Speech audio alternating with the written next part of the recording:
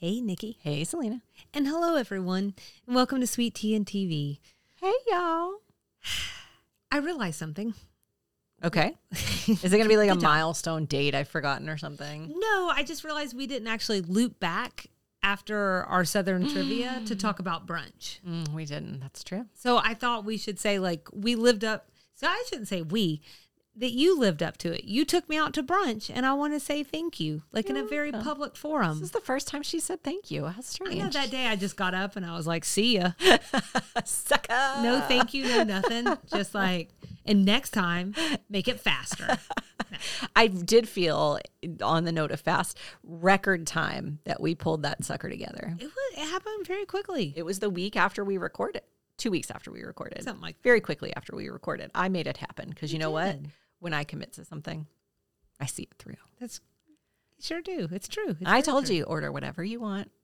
It's on me because I want you to feel a little bit guilty at the end. Then you'll think twice before you try to beat me again. As you know well, I don't try to beat anyone in a game. In fact, one might say that I am the best at losing, which is winning in a way. So we went to a place up here where we live. Cool. In a Decula, so it's north of Atlanta, way north of Atlanta. It's far even from us. Yeah. Cute name, Brunch Apothecary. We've actually posted in stories from this place before because I tried it for the first time towards the end of last year. And it's in a really cute old house that's a little bit of a stick out because it's like right in front of a Publix. Yeah. But I bet you, what do you think? It's like 80, 100 years old maybe? Yeah, for sure. Like 1920s, it seemed like. Yeah, it's got some sort of 1930s. feel to it. Like the 100 years fireplaces old. the fireplaces from that era have a certain way. Like the molding around the doorways just looks different. It just looks like that. It looks like a small farmhouse. Yeah, it's got the cute wraparound porch, and it's really cute. It looks like, I actually was thinking about how it kind of looks like Uncle Gertrude's on the inside. Just like your grandma's house, like your quintessential grandma's house, Yeah. which is what I think it's supposed to have. I think some that's of supposed that. to be the vibe, yeah. But like with but like cool, like your grandma, but she's a happening lady. So my grandma. Yeah. Okay. All of our grandmas. Everyone's grandmas are happening ladies. Yeah, it's definitely supposed to evoke some kind of like nostalgia coupled with you feel like you're in kind of a fresh take on the nostalgia. Like it's not dusty. It's not like It's good. rusty or broken down. It's modern, but it's supposed to feel old. Which is good because you don't really want all that dust in your sticky bun. I do not love it. I'm not a fan. I did love the sticky bun. Yeah. So we'll just go ahead and walk you guys through it because you need to know. And the sticky bun for me, I think, was my favorite. Yeah, it was very sticky. It was almost like I told Selena, it was almost like a praline on top of a cinnamon roll. That's right. Very bunish, if you will. Very bunish. This is why I'll never get that job as a food critic. But it tasted like, I think I mentioned this while we were eating it, but like it tasted a little bit like they had taken a kind of biscuit dough or something and turned that into a sticky bun. But it was the size of our face, It was very large. which made me very excited. Yeah. We were so good and finished the whole thing. Well, when I commit to a thing, just you know, go the all the worst way. part is my sense of taste was really off that day because I was so congested. I had like a weird allergy sinus thing that popped up at the end of that week. So when Selena and I got together, it was very nasally, and I don't actually know that I got to really, really taste it, We need to go back. which is a real shame because now I'm going to have to go back Or and take get the cinnamon kids roll. back. Yeah, Please take sticky them. bun. Yeah. But bear in mind, I don't think they have that every day. Yeah. It's like a special. That was a special that day. Yeah, and so if you find yourselves up in Decula, as many of us do, Sure. You bear that in mind too. Check their Facebook page, Selena told me. That's where they have the specials. And we got another special. That was one of the, I had to look it up because I was like, I kind of know what this is, but not entirely. But we got Southern chicken and waffles. Oh, that's right. Mm-hmm. So it was a cornbread waffle topped with fried chicken, chow chow pickle relish, which I thought it was coleslaw. Cool. And then also a white barbecue sauce, which I don't remember that. So No. I don't know if I looked at the wrong day or if we got the barbecue sauce. I don't think we left did. off. Yeah. I'm not sure. But you know how we said this needs one more element? It would have been the barbecue That sauce. would have been the element. Oh, you're so right. Yeah. It just needed one more thing. The other thing I would have done. Anyways, I want to say that this was really delicious, but I love a pecan waffle. That's all I'm saying. So Yeah. I probably would have thrown some pecan and cheese in there because I'm like, why just do one thing when you can do 8 things, which is why I don't cook because I always do too much. So I'm going to leave it to the professionals. But a cheesy pecan waffle is really good. Just saying. We also had a Southern Monte Cristo with, I thought the pimento cheese on there was really good. And it's a house pimento cheese and ham, and it had red pepper jelly on there, which I will say it might have been a little hard to tease apart from the pimento cheese. Yeah. But it makes perfect sense because pimento with the cheese. And then it was also served with it's like they weren't home fries. They were just like a really nice like fried potato situation. Almost like those thick almost like steakhouse fries. Right. Oh God, I love a fry.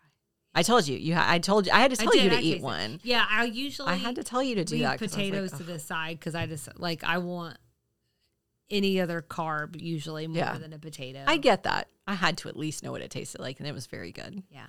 So just thank you. You're welcome. You forgot about the cheesy grits. Oh, and the cheesy grits. Yeah, Right. That's right. they needed a little more seasoning, I think. Maybe it was the chow chow on top of the Southern biscuit waffle or chicken and waffle situation.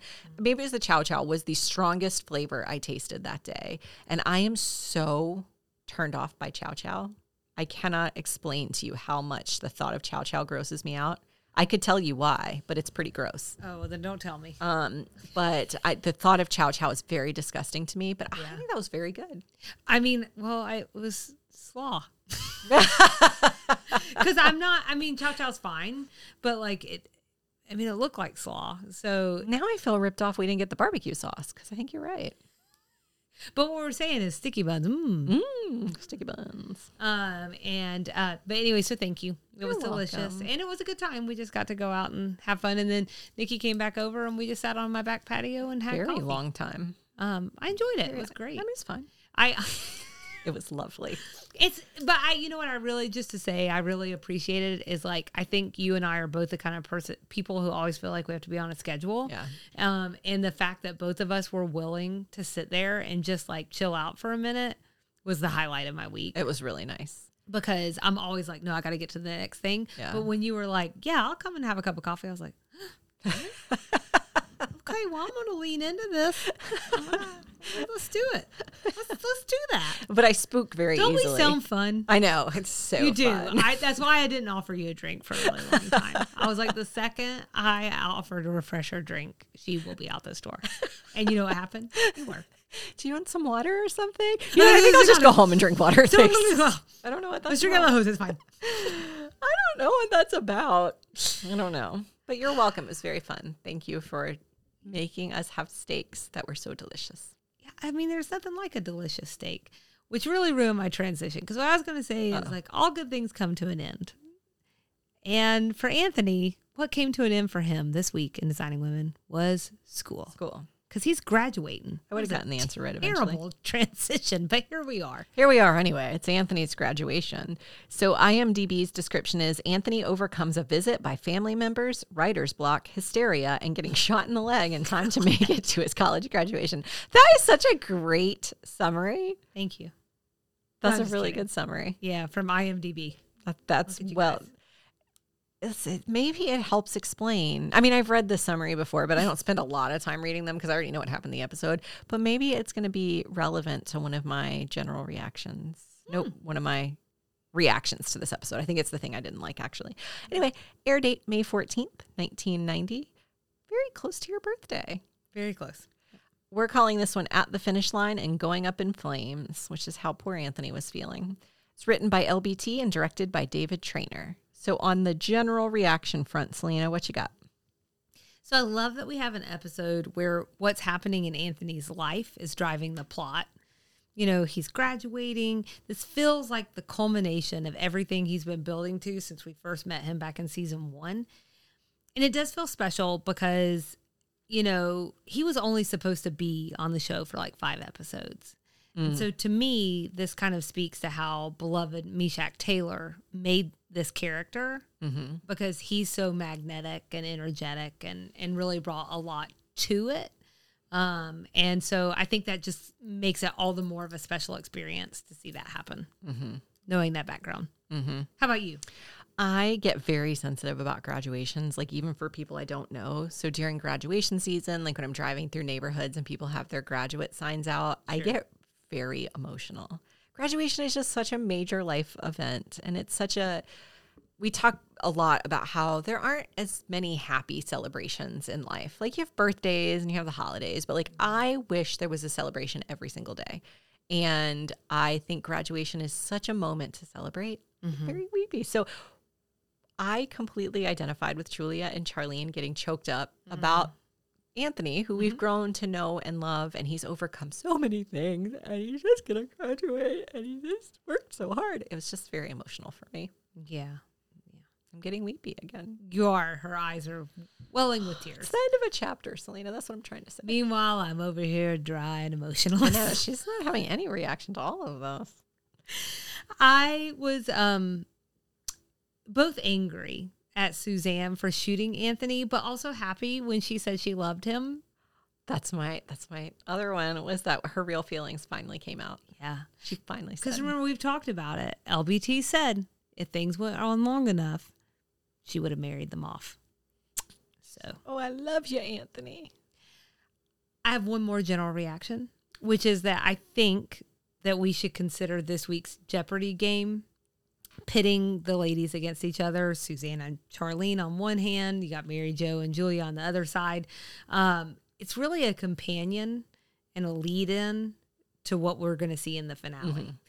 And taken together, I think it helps us better understand some of the emotions we're going to get from the ladies next week. Okay. Because I think if we forget that this happened, like when time went by and we were preparing for episodes, I was like, why are they so upset with one another in the last episode? And then like seeing this one again through fresh eyes, and again this morning, I was like, oh yeah, this has sort of been building. So we've got some build up happening. Okay. Yeah. Okay. I can follow that.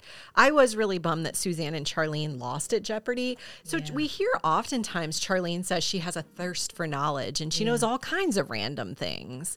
So I don't think it's not to be believed that Julia would be really good. And Mary Jo always seems to know random references. So it's not unbelievable. It just sucks. You wanted a Bernice moment. I wanted a Bernice moment. Yeah. I wanted Charlene to really go into the zone and, you know, and it would have been funny to have Suzanne pull a couple out of her butt that you were just sort of like, how do you know that? And then she has, like she did in earlier episodes of the show, random reasons for knowing random things.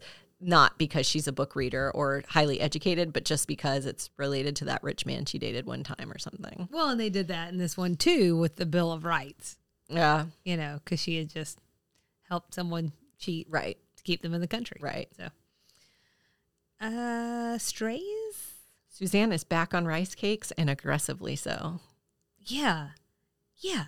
Okay, because now rice cakes have returned more than many of the boyfriends we've met. Yeah. You know, they've made more reappearances. That's kind of interesting. I also am wondering on that front, has she single-handedly invented hanger this season? Like look, let me be very clear. I totally identify with it. I'm a hangry. I am on the verge of hanger right now. I was just about to say that. But I have good news for you, Selena. I brought some rice cake treats today. Oh, that's right. Because I do think there's a world in which rice cakes can fit into a nutritious diet. And I have found a couple of recipes that maybe like aren't the like peak of nutrition and whatever, but they're relatively healthy upgrades to a rice cake. So we should drop some of those into stories or on social media some way because I think you're going to like them. Okay, so you're saying it's better than a few little pieces of crumbled rice stuck together by some tasteless low-cal fish saliva. I am saying that there are delicious ingredients on top of a couple of pieces of rice stapled together with fish saliva. I'm saying when I get down there's going to be like a pizza on top of a rice cake. It's going to be. So this is what I told Selena. She said she was going to make a salad today to go with my rice cake snacks, and she wanted to know if that was too much. And I said, Selena, like you could put half of a cow on a rice cake, and I'm still going to need a little something on the side. That's true, but what did that salad look like? It's like a steak dinner on top of a romaine lettuce. She's making a Cobb salad, and it's like the most Cobby Cobb salad. We wanted to give you the full Cobb. So, yeah, Suzanne, if she ate my version of rice cake, she would have enjoyed it. But going back to that thing about Charlene, there was a cut line where Charlene repeats that she knows all the world's capitals in order, which I think we learned in the citizenship episode, incidentally, in another cut line. So she just has this random knowledge of the world that I really feel like would work to her benefit in Jeopardy. Oh, yeah. I'm just saying. Could they just give Anthony a week's paid vacation as part of his gift? That's all I could think during all of this is like, they're like, we just care about him so much. And they're like, can you like deliver these pillows? And I'm like, okay. He's running around like crazy. He's stressed to the gills. I mean, they seem concerned, but it feels like we're missing something a little obvious here. Bernice gets it. She took a cab instead of asking him to pick her up because she knows he's stressed this week.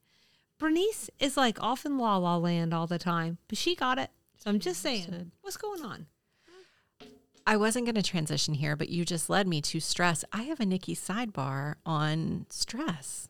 Is it okay to transition to it now? And we can come back and finish stress? Absolutely. Okay. It's a sidebar. Nikki's sidebar. She's got a keyboard looking for a reward by digging deep in the obscure. Taking us on a detour. What you got, Nikki? In Nikki's sidebar. Forget about that stupid thing every time. Good every time. Well, I wasn't planning to transition yet, and I can tell that I caused maybe some stress for you by transitioning so quickly. No, you're keeping me nimble. Let's do a sidebar called Best the Stress. Okay. Because like you said, Anthony is going through it in this episode. As he tells Charlene, he's not nervous. He blew right past nervousness 3 days ago. He's on to night sweats and hyperventilation. This piece of this episode really resonated with me. I feel like I'm a fellow member of the Nerves of Rubber Bands group. That's akin to Nerves of Steel. Oh, uh-huh. I'm the opposite of that. I'm nerves of, I don't know, water. I don't think of you that way, but yeah. I hear you. Stress really gets me down, and anxiety really gets me down. Yeah. So I think we both felt like maybe there was something that needed to be said here about stress. And so who better to give you tips on stress but the stressed person? I think there's something to that, but go ahead. So first of all, WHO, the World Health Organization, defines stress as a state of worry or moral tension. Sorry, not moral tension, mental tension caused by a difficult situation. Their definition underscores that stress is a natural human response that prompts us to address challenges and threats in our lives, which everyone experiences. Almost every article you read notes that our bodies are designed to respond to stress, the whole fight or flight thing. What's not intended, though, is that we live in a state of distress, which is the version of stress that negatively affects our health and well-being. I feel familiar triggered. With distress? No, everybody always says, that's Selena. She's just go with the flow. So the way you don't have to laugh that heartily. Go with the flow. God. I suggested transitioning early and your eyes went the size of plates, and I'm pretty sure your hands might still be shaking a little bit. Jazz hands.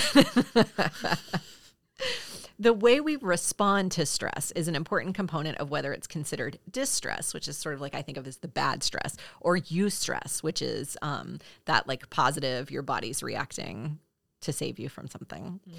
As WHO noted, there's probably a good chance you've experienced stress in your life, but it's possible you haven't. I almost don't want to list the symptoms in case you have them, but don't identify them as stress. Thought of rip the Band-Aid off. The thought of a listener stressing stresses me. No, I can't list the symptoms because I don't have them in front of me. Okay. But what I will do is I'm going to link in the show notes. Just a look link at me to the WHO. I mean, I could probably list them all. Like You shake a lot. You're a little bit sweaty. You always feel that pit in your stomach that feels like butterflies are just floating around in there. But it's like not enjoyable. It's not fun. It's not the love it's not butterflies. Roller coaster butterflies. Right. It's like the whole world is about to fall on my head. Right. It's like you're in hell. It's the flies. Yeah. Yeah. So I'm going to put that WHO page in the show notes that will mention symptoms. On symptoms, I will say that the symptoms of stress can exacerbate existing mental conditions like depression and anxiety. So I specifically looked up the difference between stress and anxiety because I talk about both of them interchangeably.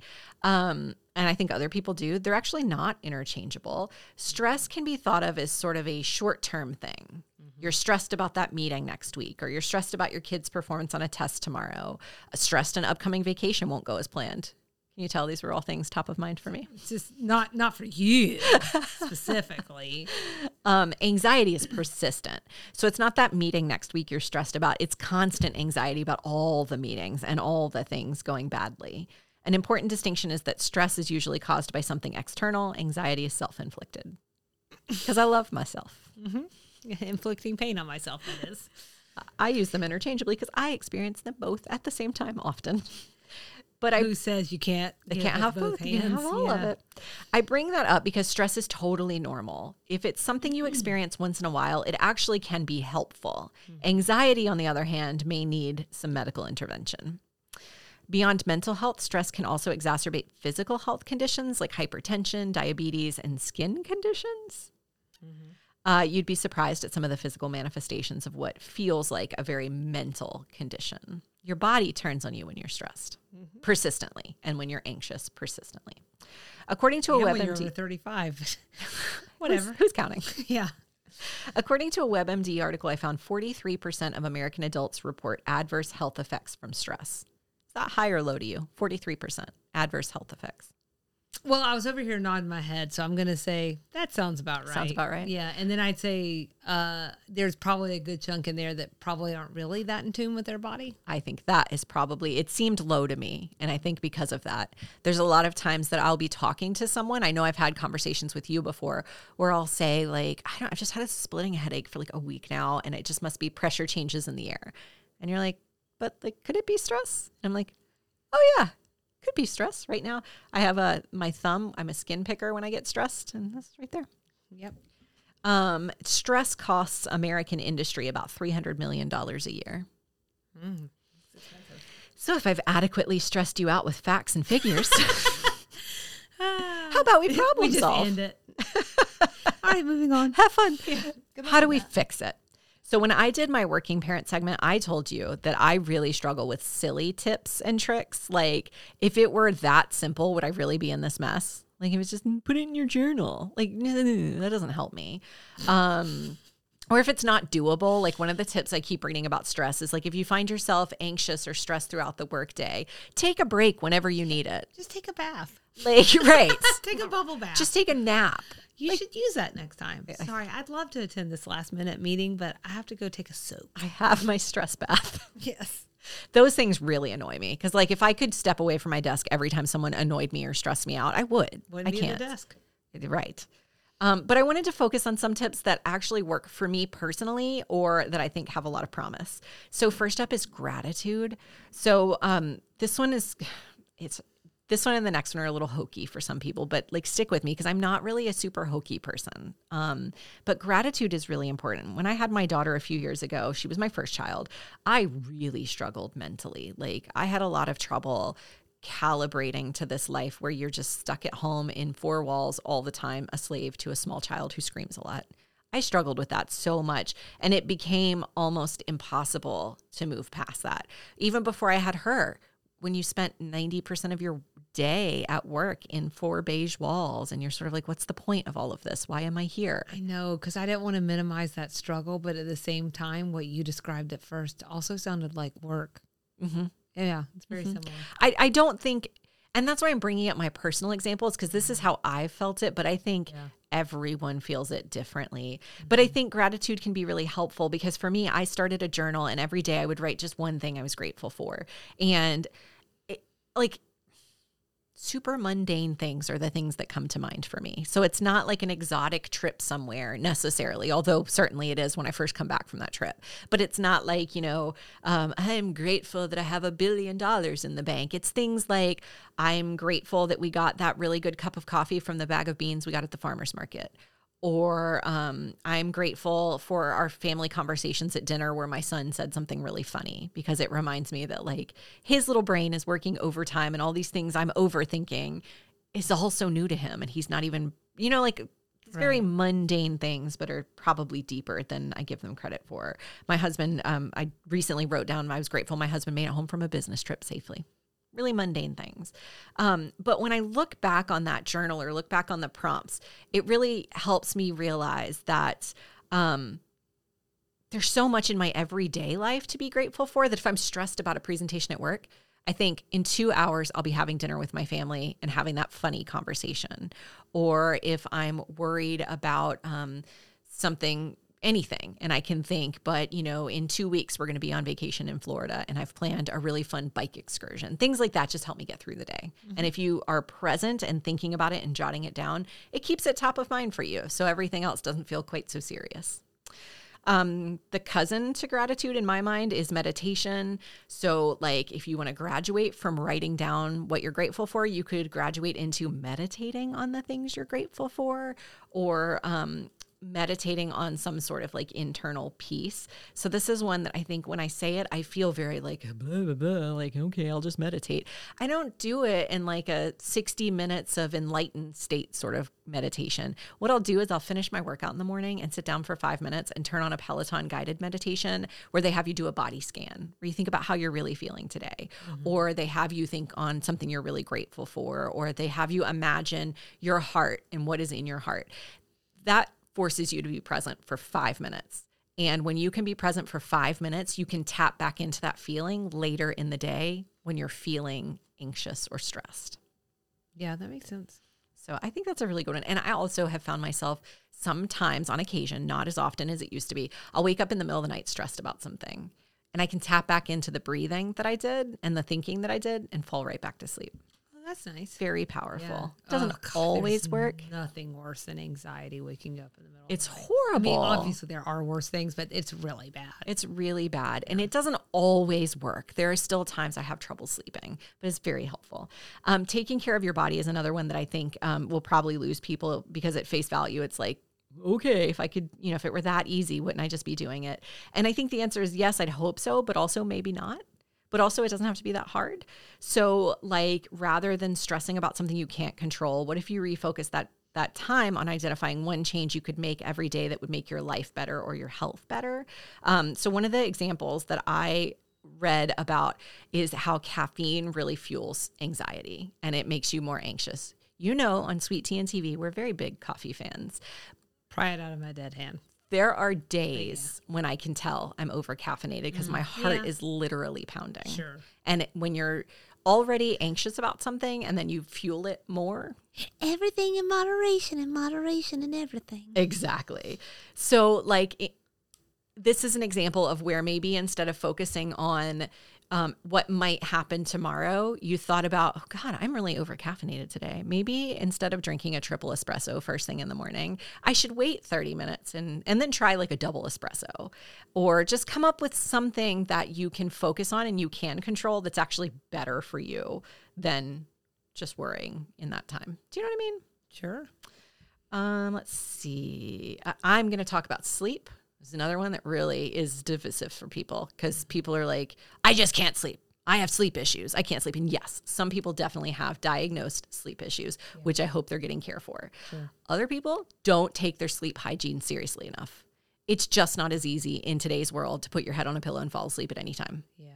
It's not that easy. I am militant about this one. I am obsessive about this one. But I also, if I'm tired, it's not because I'm not well rested. Can you say a little, I assume you're going to say a little bit more about what you mean by sleep hygiene, right? Yeah. I have an idea, but I'd like to hear. So I actually think having kids helped me understand this, because newborn babies can fall asleep anywhere. As they get older, they get more particular about where they can sleep, and you want them to sleep longer. So I did blackout curtains in their rooms. So then I got darkening curtains in my room. I actually sleep with darkening curtains, a face mask, sometimes earplugs if I'm feeling like there's just a lot going on and I can't sleep through it. We all sleep with a white noise machine. And I have a night guard because I grind my teeth on my sleep. And I have a pillow that's really comfortable for me. And I do every single one of those things every single night.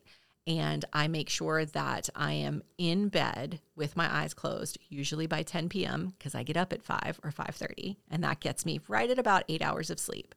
And I'm militant about it. And the nights where I don't get enough sleep, the nights where I stay up late and like treat myself to a movie, I feel it the next day. Yeah. And when you're tired, you're stressed. Oh, yeah. Because then you end up stressed about being tired. So I'm really, really militant about sleep. And the last one I wanted to offer, this was actually kind of interesting to me. So reframing your stress. So again, I'm parsing out stress here, that like one time or every now and then thing, not that persistent anxiety. If you're persistently anxious, that's different. Temporary stress, like presenting to a large group of people, like Anthony was trying to do in this episode, or stress about how you will perform in an upcoming meeting. You could actually turn the stress of that into a good thing. So I listened to a TED Talk called How to Make Stress Your Friend by Kelly McGonigal. So Kelly uses that talk to argue that, are you ready? I think so. It's not actually stress itself that's bad for you. It's the thought that stress is bad for you that's bad for you. So throughout her presentation, she offers compelling statistics that show deaths among people who reported stress were actually much higher among those who thought the stress was bad. So people might say, like, are you stressed? And people are like, yeah. And they're like, do you think that's bad for you? The people who said, yes, it's bad for me, were more likely to die than the people who were like, no, I mean, I'm not stressed that much. It's just every now and then I feel stress. It's not that bad. Like if you think it's not a big deal, then your body doesn't think it's a big deal. Okay, yeah, I follow that. So her takeaway is that when you choose to view your stress response as helpful, you create the biology of courage. So if you tell yourself, like she did in an interview on NPR with Guy Raz, he asked her if she was feeling stressed and then what the symptoms were. She said she wouldn't describe them as symptoms. She said, I would describe them as changes that are taking place in my brain and body to help me rise to the moment that matters. So I'm feeling alert. I'm feeling a little bit more raw and vulnerable as I'm more open to the world around me. But I definitely I sense this type of stress as a surge of energy that's encouraging me to engage. Yeah, I definitely feel that in like a presentation situation. I try and use that because I do get a jolt of energy and I try and use that to my advantage. That's great. It's like turning yourself on. I can assure you that thought had never occurred to me. I mean, it doesn't mean that I don't need a turtleneck because I splotch. It's just, I don't mean to. I really get a surge of adrenaline. Yeah. I think I might even have an adrenaline issue. And so like, it just comes all out on my like body. You can see it, you know? But other than that, like, yeah, it's sort of like it just catapults you and you can like kind of leverage it to work for you. That has never occurred to me. Yeah. I always think of it as a bad thing where I'm like, oh my God, I look like such an idiot right now because I'm shaking so bad. Everyone can see I'm shaking. Oh, my hands are so sweaty. Everyone knows, like, she doesn't even know what she's doing. She's such an idiot. Look at everybody looking at me like she's such an idiot. It's never once occurred to me to be like, you're excited. Be excited. Lean into it. Yeah. Never occurred to me. Well, you can't say that now. Well, I probably still can. But I'm going to try. Try this one instead. I was going to say, I'm going to try. That's all we can ever do is try, right? That's the best I know how to do. Yeah. So that's all I got on stress. Well, can I add one tip? Please. Midday dance party. Tried that. I tried that a couple weeks ago because I was feeling so down. Yeah. It did help. I mean, I think for me, it really is like, I just am I don't know it will work for everyone. I'm a really high energy person and I just always have like I'm like a hummingbird. It's just like all the time. So sometimes I have to go like almost like shed that off. And one way to do that for me is I literally go play one or two songs real quickly. And I realize I want to make sure that sounds sometimes it's at the end of the day. I can't always go like, oh, it's 2:00. I think I'll go dance. My 2:00 dance party. put on a couple of songs that I really enjoy, and I just dance around. It's silly. I wouldn't want anyone to see me do it. Also, singing relieves stress for me too. But everybody's got to kind of find the thing that works for them, and that's tough because that right there is a lifelong journey. It is, and I think so much of it in everything that I read, I think you can focus on a lot of little things. So like you can focus on cortisol levels and how your caffeine is fueling your cortisol level, or how when you don't get enough sleep, it triggers certain biological reactions in your body. You can focus on that stuff. But to me, for the issues that I have, the root cause is worrying about things I have no control over, because that is my way of controlling the uncontrollable. If I can't control the situation, at least I can predict and control my own reaction. Yeah. Or I can predict and control how I'm going to react to you reacting. And then I find myself persistently in fight or flight because I am persistently trying to figure out how I'm going to defend myself against this invisible opponent, whatever the situation is. I also think part of the secret sauce, not that I'm good at this, and I think this is what some of that TED talk was sort of was like, maybe a little bit, is like care less. And that some people need to care more. Yeah. But if you're someone who cares a lot, maybe you need to care less. And I'm saying that to myself. Like there are just some situations where you just sort of like in terms of like prioritizing. And I do feel like I'm at least able to see it more now. Like, and prioritizing yourself. Like let yourself be in that mix or it's going to feel real crappy.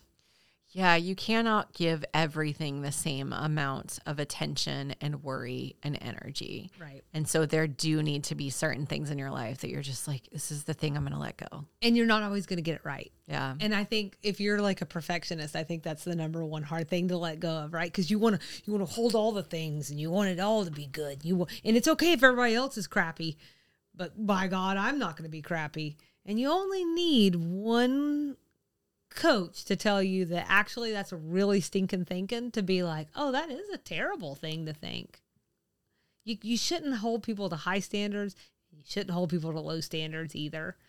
And every day I'm just falling short. It's so hard. And then like, even when you do, like your hand is forced a little bit sometimes at certain points of your life. So having kids forced my hand a little bit. I can't do all the things all the time for everybody. I just physically and mentally cannot. I am just one person. Yeah. But then when you start letting things go and you start letting, I think of it as letting my standards slip. And I'm like, I'm going to let this go. Like, it's just not that important that the sink is clean, Nikki. You know what's crazy? I can see that for you.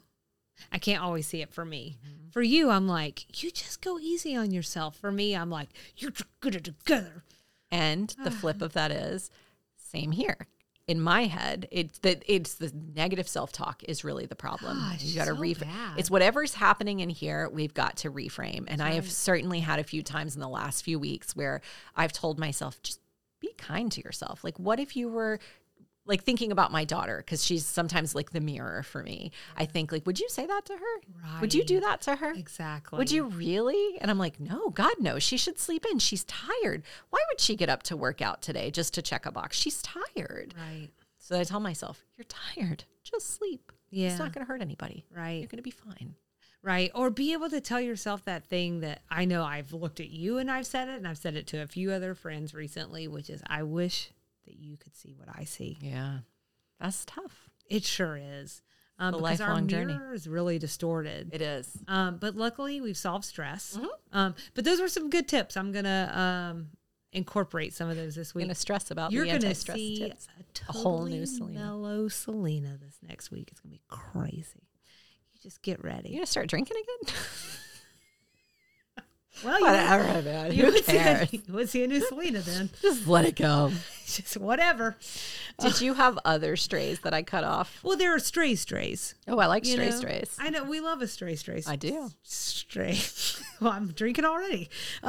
So they're both related to Anthony. Mm-hmm. Just that we've rewritten the history on where Anthony's grandma is from. I had to go look at some of this. It doesn't matter. But I already looked it up. So I'm going to share it, which is at first, like back in season 2, she was from Macon. And then in season 3, she is in Memphis. Mm-hmm. And so just, I'm not sure where the discrepancy happened. it's very clear that this is the grandmother in his life. So I don't like, it seems like she's been in Memphis for a long time. There was never any explanation between one and the other. The show Bible, man, you gotta keep your show Bible. Two cities in Georgia and Tennessee for people who are not from Georgia or Tennessee. That's right. They're just both cities that start with an M. That's right. They're the same, right? And then the other thing is just distance. Uh-oh. The distance between hearts and minds. No, it's the distance between Atlanta and Memphis. Mm-hmm. Back in season 3, we had the same problem. They said it was 700 miles between Atlanta and Graceland. That's just not true. And then Anthony says his grandma in this episode is over 600 miles. Like, that's how long it's going to take her to get down here to get to graduation. It's 391 miles. I'm splitting hairs, but I mean, 200 miles. That's twice as long. 200 miles means something, Yeah. So, but maybe they're tacking on some extra trips. Oh, maybe they're going to Buc-ee's. Maybe they didn't have the same highway system then. Maybe they didn't have as much. They had to take more back roads. I guess. Well, she had to get in her horse and buggy, get to the interstate where she was picked up by an automobile and then driven down. Right. She wanted to hand deliver that letter she wrote him. Right. It's tough. So, we want to talk about things we liked about the episode? Mm-hmm. I will say the fact that it never occurred to Charlene and Suzanne to just go buy another version of the board game, which tees us up for the next episode, as you said earlier. I have to just say that never would have occurred to me either. Because I also like to take the path of most resistance. So I want to make sure that I'm for the cheat. Doing the most, right? Yeah, if you're going to cheat, work for it. So I'm okay with that. That was so funny. I really liked that because I was like, holy crap, I would not have thought of that. But my absolute favorite part of the episode only very briefly alluded to potential bribery on the part of Anthony in the hospital room when Suzanne asked if he was going to press charges, and he was sort of like, not if you play your cards right. Then we get the reveal that he secured a really big check from her at the end. I loved that. Oh, I thought it was great. So good. Yeah. I really like Charlene's ramblings about nicknames, which was quite Southern. So she says, like, there's this guy in Poplar Bluff named Snooker. There's no reason for it. He doesn't play pool or anything. And there's another guy named Deacon, but he never goes to church. Matter of fact, there's a guy named Booger, and that's where they cut her off. And that is really true. Like, we've talked about that before. She is from the Midwest, but there are some crazy nicknames in the South that have nothing to do with nothing. It's true. And I liked it. What else did you like about this one? Suzanne was really hot in this episode and really snappy, and she had a couple of lines that I thought were really funny. Oh, I thought you meant like hot. No. Oh, gosh. Oh, okay. No. That's very unfair to her. Snippy, snappy. I mean, yeah, sure, but I wasn't thinking that. I was thinking about she just had hot takes, like her hot take on computers. Why would you spend good money to buy something that's not even alive but can still get sick? I'm a fellow slow adopter, so that line really hit me. You're a real Luddite. That's me. That's what I always don't say. really think of you that way, but I always say I'm a Luddite. Maybe in your house with Kyle. Yes. Okay. Yeah. Because he's on the trends. He's on everything. He needs to be connected. Right. She commented on Anthony's nervousness. Good Lord, why'd they even pick you? She said about his writer's block, if I didn't have one word on paper 48 hours before the ceremony and was just going to get up there in front of hundreds of people and laugh like a hyena, I'd be worried too. Yeah. That was just really funny. And then the other two things I really liked, their Jeopardy game was really relatable to me as a competitor. Mm-hmm. And Anthony's speech was just really lovely. Especially when he talks about what his grandmother told him about the Crayola box. That just really got me. Yep. So that was it. Well, you got all mine. So, but what that means is strength of the episode, man. What about things you didn't like? So mine is sort of the structure of the episode. So one of the general reactions I didn't really mention was that sometime thinking about these episodes back, I forget which plot lines were together.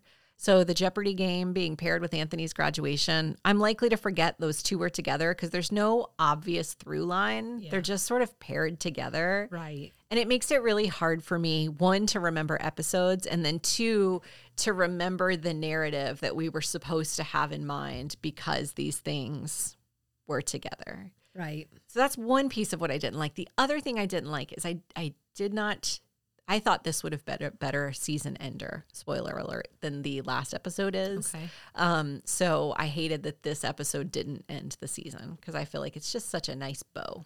Yeah, that's fair.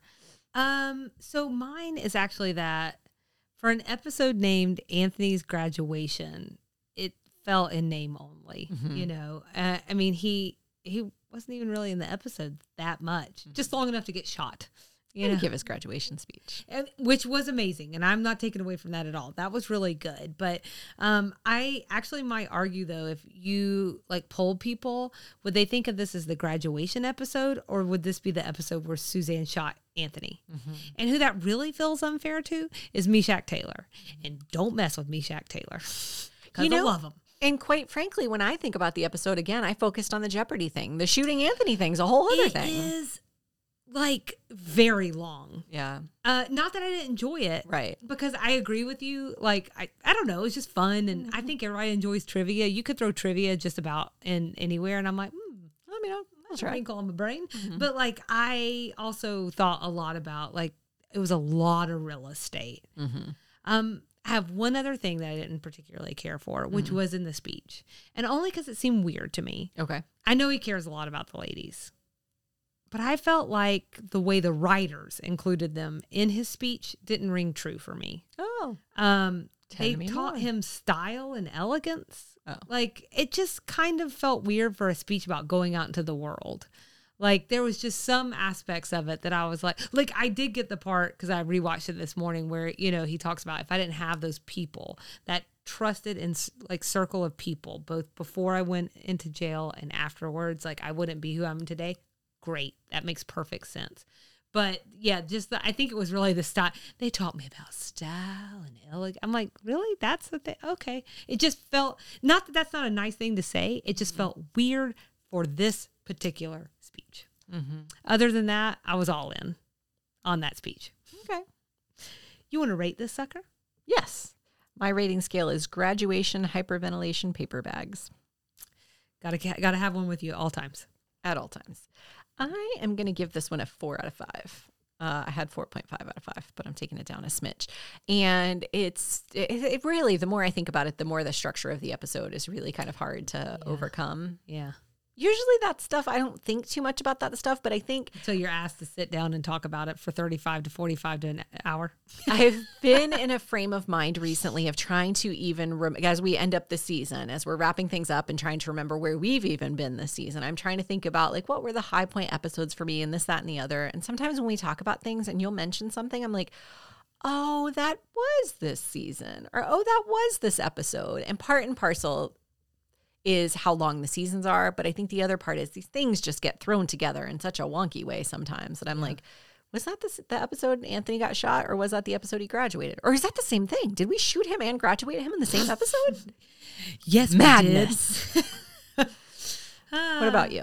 I also give it a 4 out of 5. Not at all guilt-ridden donations was my rating scale.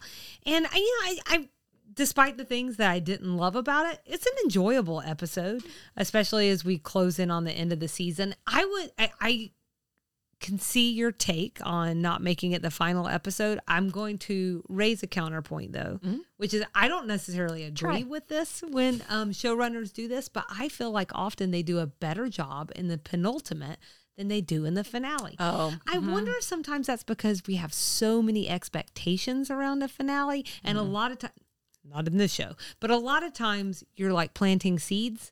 And so sometimes it's almost more like an opener.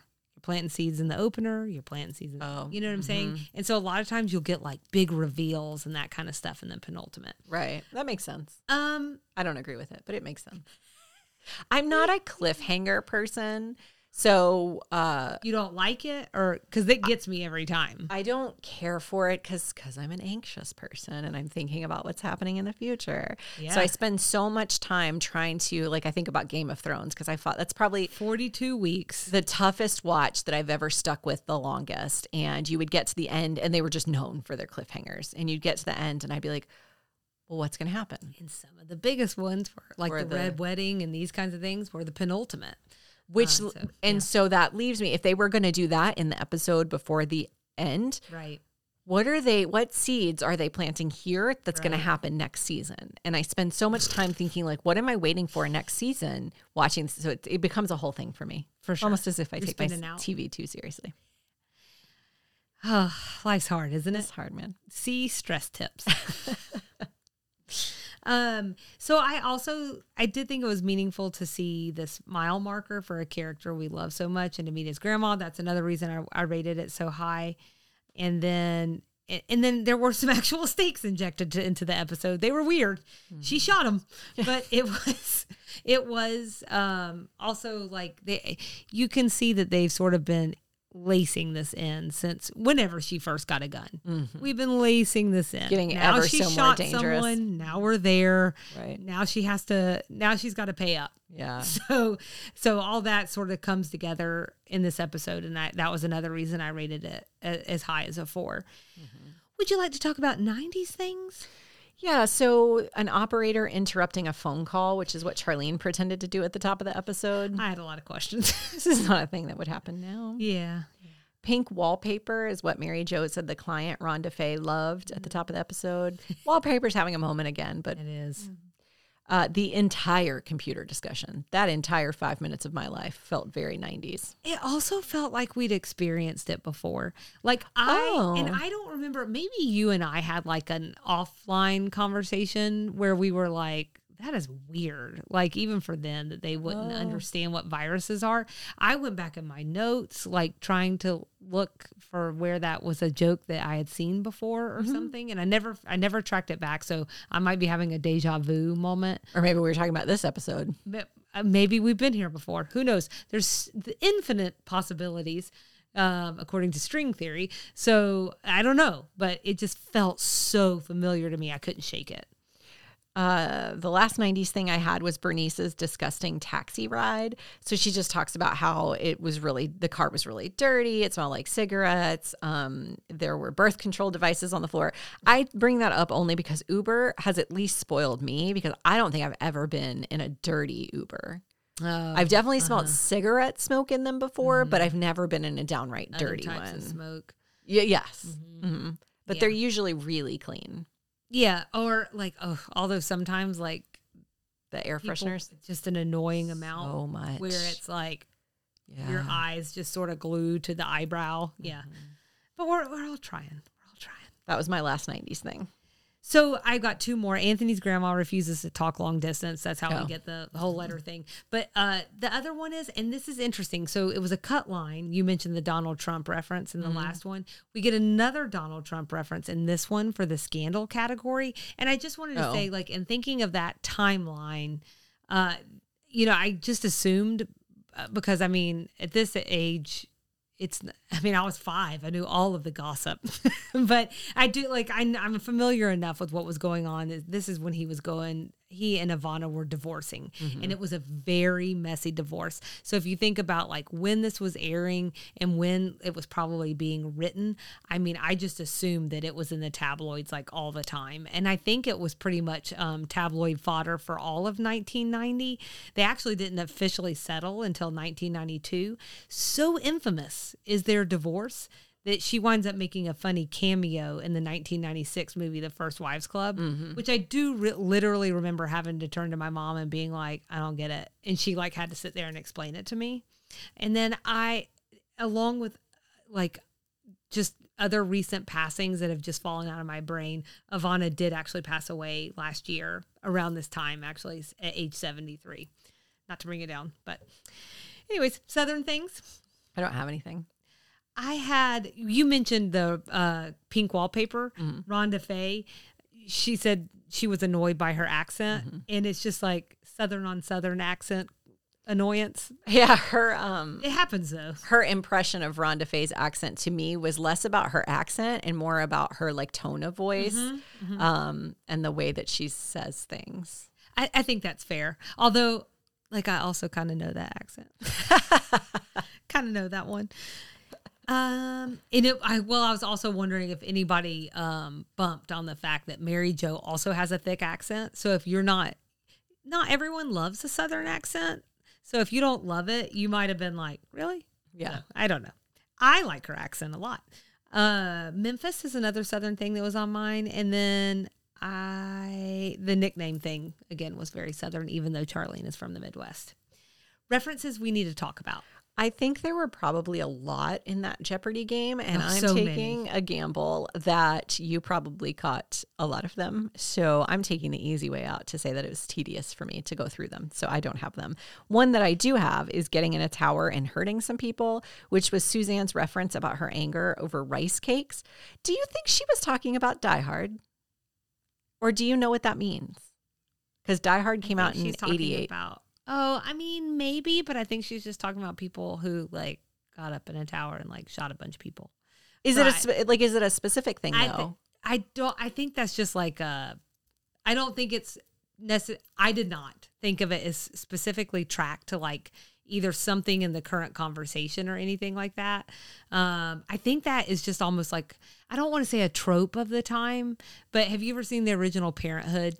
Mm-hmm. Okay. In that movie, Steve Martin has flashbacks, or like they're flash forwards actually, where he's picturing like how his son might grow up based on what he does now. And then sometimes in these visions that he has, he's like seeing Kevin go on to do these amazing things, but then something bad will happen that day. And then he has this horrible thing. And there's one where he goes up, he's like, he should be graduating that day, but he didn't graduate. And so he's picking off people with like a shotgun from the top of like a tower. And I think that was something that was just sort of like in the culture that was almost handled in a very light way. There was definitely, because I was trying to figure it out. Like LBT does things for a reason. Yeah. So I sort of just thought maybe there was some huge terrorist attack in the late 80s or early 90s. And I just couldn't. I mean, I found several. So to your point, yes, it seems like it happened a lot, but it just felt very specific. But also the Virgin and a volcano thing threw me too. So I don't know what to tell you. I think maybe at some point in time in different references, maybe I found where someone really did go up in a tower and like, but I think I might have even decided not to talk about it because it just got real sad. Yeah. But anyways, I don't think we get that reference today. No, for sure. It has totally different, which I think is why it caught my ear. I was Sure. like, whoa, what Yeah, now? You're going right. to do what? Right. So I think that's exactly why I was like, this must be about something specific, because surely we wouldn't be making this joke and understanding this didn't happen today, but it just rings differently, I think, in a millennial's ear. Well, I'm going to tell you something. Yes, I did look up some of the references, but you know what? I'm not going to share them. You know why? Because I'm looking at them and they're pretty boring, except for this one. Okay. Parker House rolls. Oh, yeah. You love a Parker House roll? I love a Parker House. I love all kinds of rolls. They're buttery, soft, and slightly sweet with a crispy shell. I had some when we were on our anniversary They're yeast trip. rolls, right? Essentially, yeah. I think the only thing that really makes them stand out is they're kind of dented looking. Mm-hmm. And there's apparently like a lot of different iterations of the story of how they came to be, but it basically involves an angry pastry chef throwing unfinished rolls into the oven, which results in their dented appearance. And they first went to the Parker House Hotel in Boston in the 1870s. They've been around a long time. Yeah. Do you think brown and serve rolls are the same thing as Parker House rolls? I was having a lot of this thought when I was overthinking rolls, but that deserves all of the overthinking in the world. Yes. And I wonder if a lot of are like carbon copies. Yeah. Whether it's Sister Schubert's or whatever, because there's a lot of rolls that have that dented appearance, right? Yeah, we used to eat brown and serve rolls. That was just part of the staple of meatloaf night in my house growing up, and they are my favorite. Have you ever finished off a pan of rolls before? I have not, but I learned from a friend a few years ago that you could get a pan of rolls from Texas Roadhouse. Okay. You can just get the rolls. Oh. And it is not unheard of for people to finish that entire pan in one sitting. It's like a dozen Krispy Kreme donuts that are warm. You know, like They how melt. someone has a tapeworm and then they can eat as much as they want? I have this for rolls. I can eat so many rolls. I don't feel good about myself at the end. But if you have one and it's delicious and suddenly they're just going down like water. I don't know. Anyway, I always Parker House rolls, man. During big meals, I get one roll on my first set, and then I eat like the whole plate, and then I will wait before I get another roll because they go down really fast, but they expand really fast. And Not for you. no. And then I like have it as like a little dessert at the end. Yeah. And then I have dessert. Well, yeah. I like to think of it as my dinner plate dessert. Right. And then pie. Yes. Okay. Yeah, I do get that. It's all very healthy. Actually, I did have one more, but this isn't from the Jeopardy game. This is from Anthony's speech. Okay. He said something that like I just needed to know. And he references a famous commencement speech where basically the person says, I've got one piece of advice for you today. Don't go. And that person was Bob Hope. So there you go. And I'm done. He's a wise man, Bob Hope. You thought you were going to get a bunch of references. But I tricked No, I you. didn't think I was going to. I knew I was going to. And I was like, Yeah. I am not going to sit here and go through every one of these because she's going to know exactly what she wants to say about them. And I'm just going to let her have it. I just want the role. So next episode, season 4, episode 27. We've alluded to it. The time is now. It is the season finale. La Place Sans Souci. Yeah, that's what I said. La Place Sansuki. Sansuki. Sansuki. So we'd love everyone to follow along with us and engage. Instagram and Facebook at Sweet Tea and TV, TikTok at Sweet Tea TV Pod. Search for us on YouTube. Our email address is sweetteatvpod@gmail.com, and our website is www.sweetteatv.com. You can find several ways to support the show from our website. And also, please tell your family and friends about us and rate and review the podcast wherever you listen. And then come back Thursday for Extra Shiver because we're going to talk about some lesser known parts of Black history. Sounds I guess it's educational. It's my role. It's your role. You know what that It's your means? Parker House It's role. my Parker House role. And you know what that means, Nikki? What does it mean, Selena? It means I'm hungry, and it means we'll see you around the bend. Bye.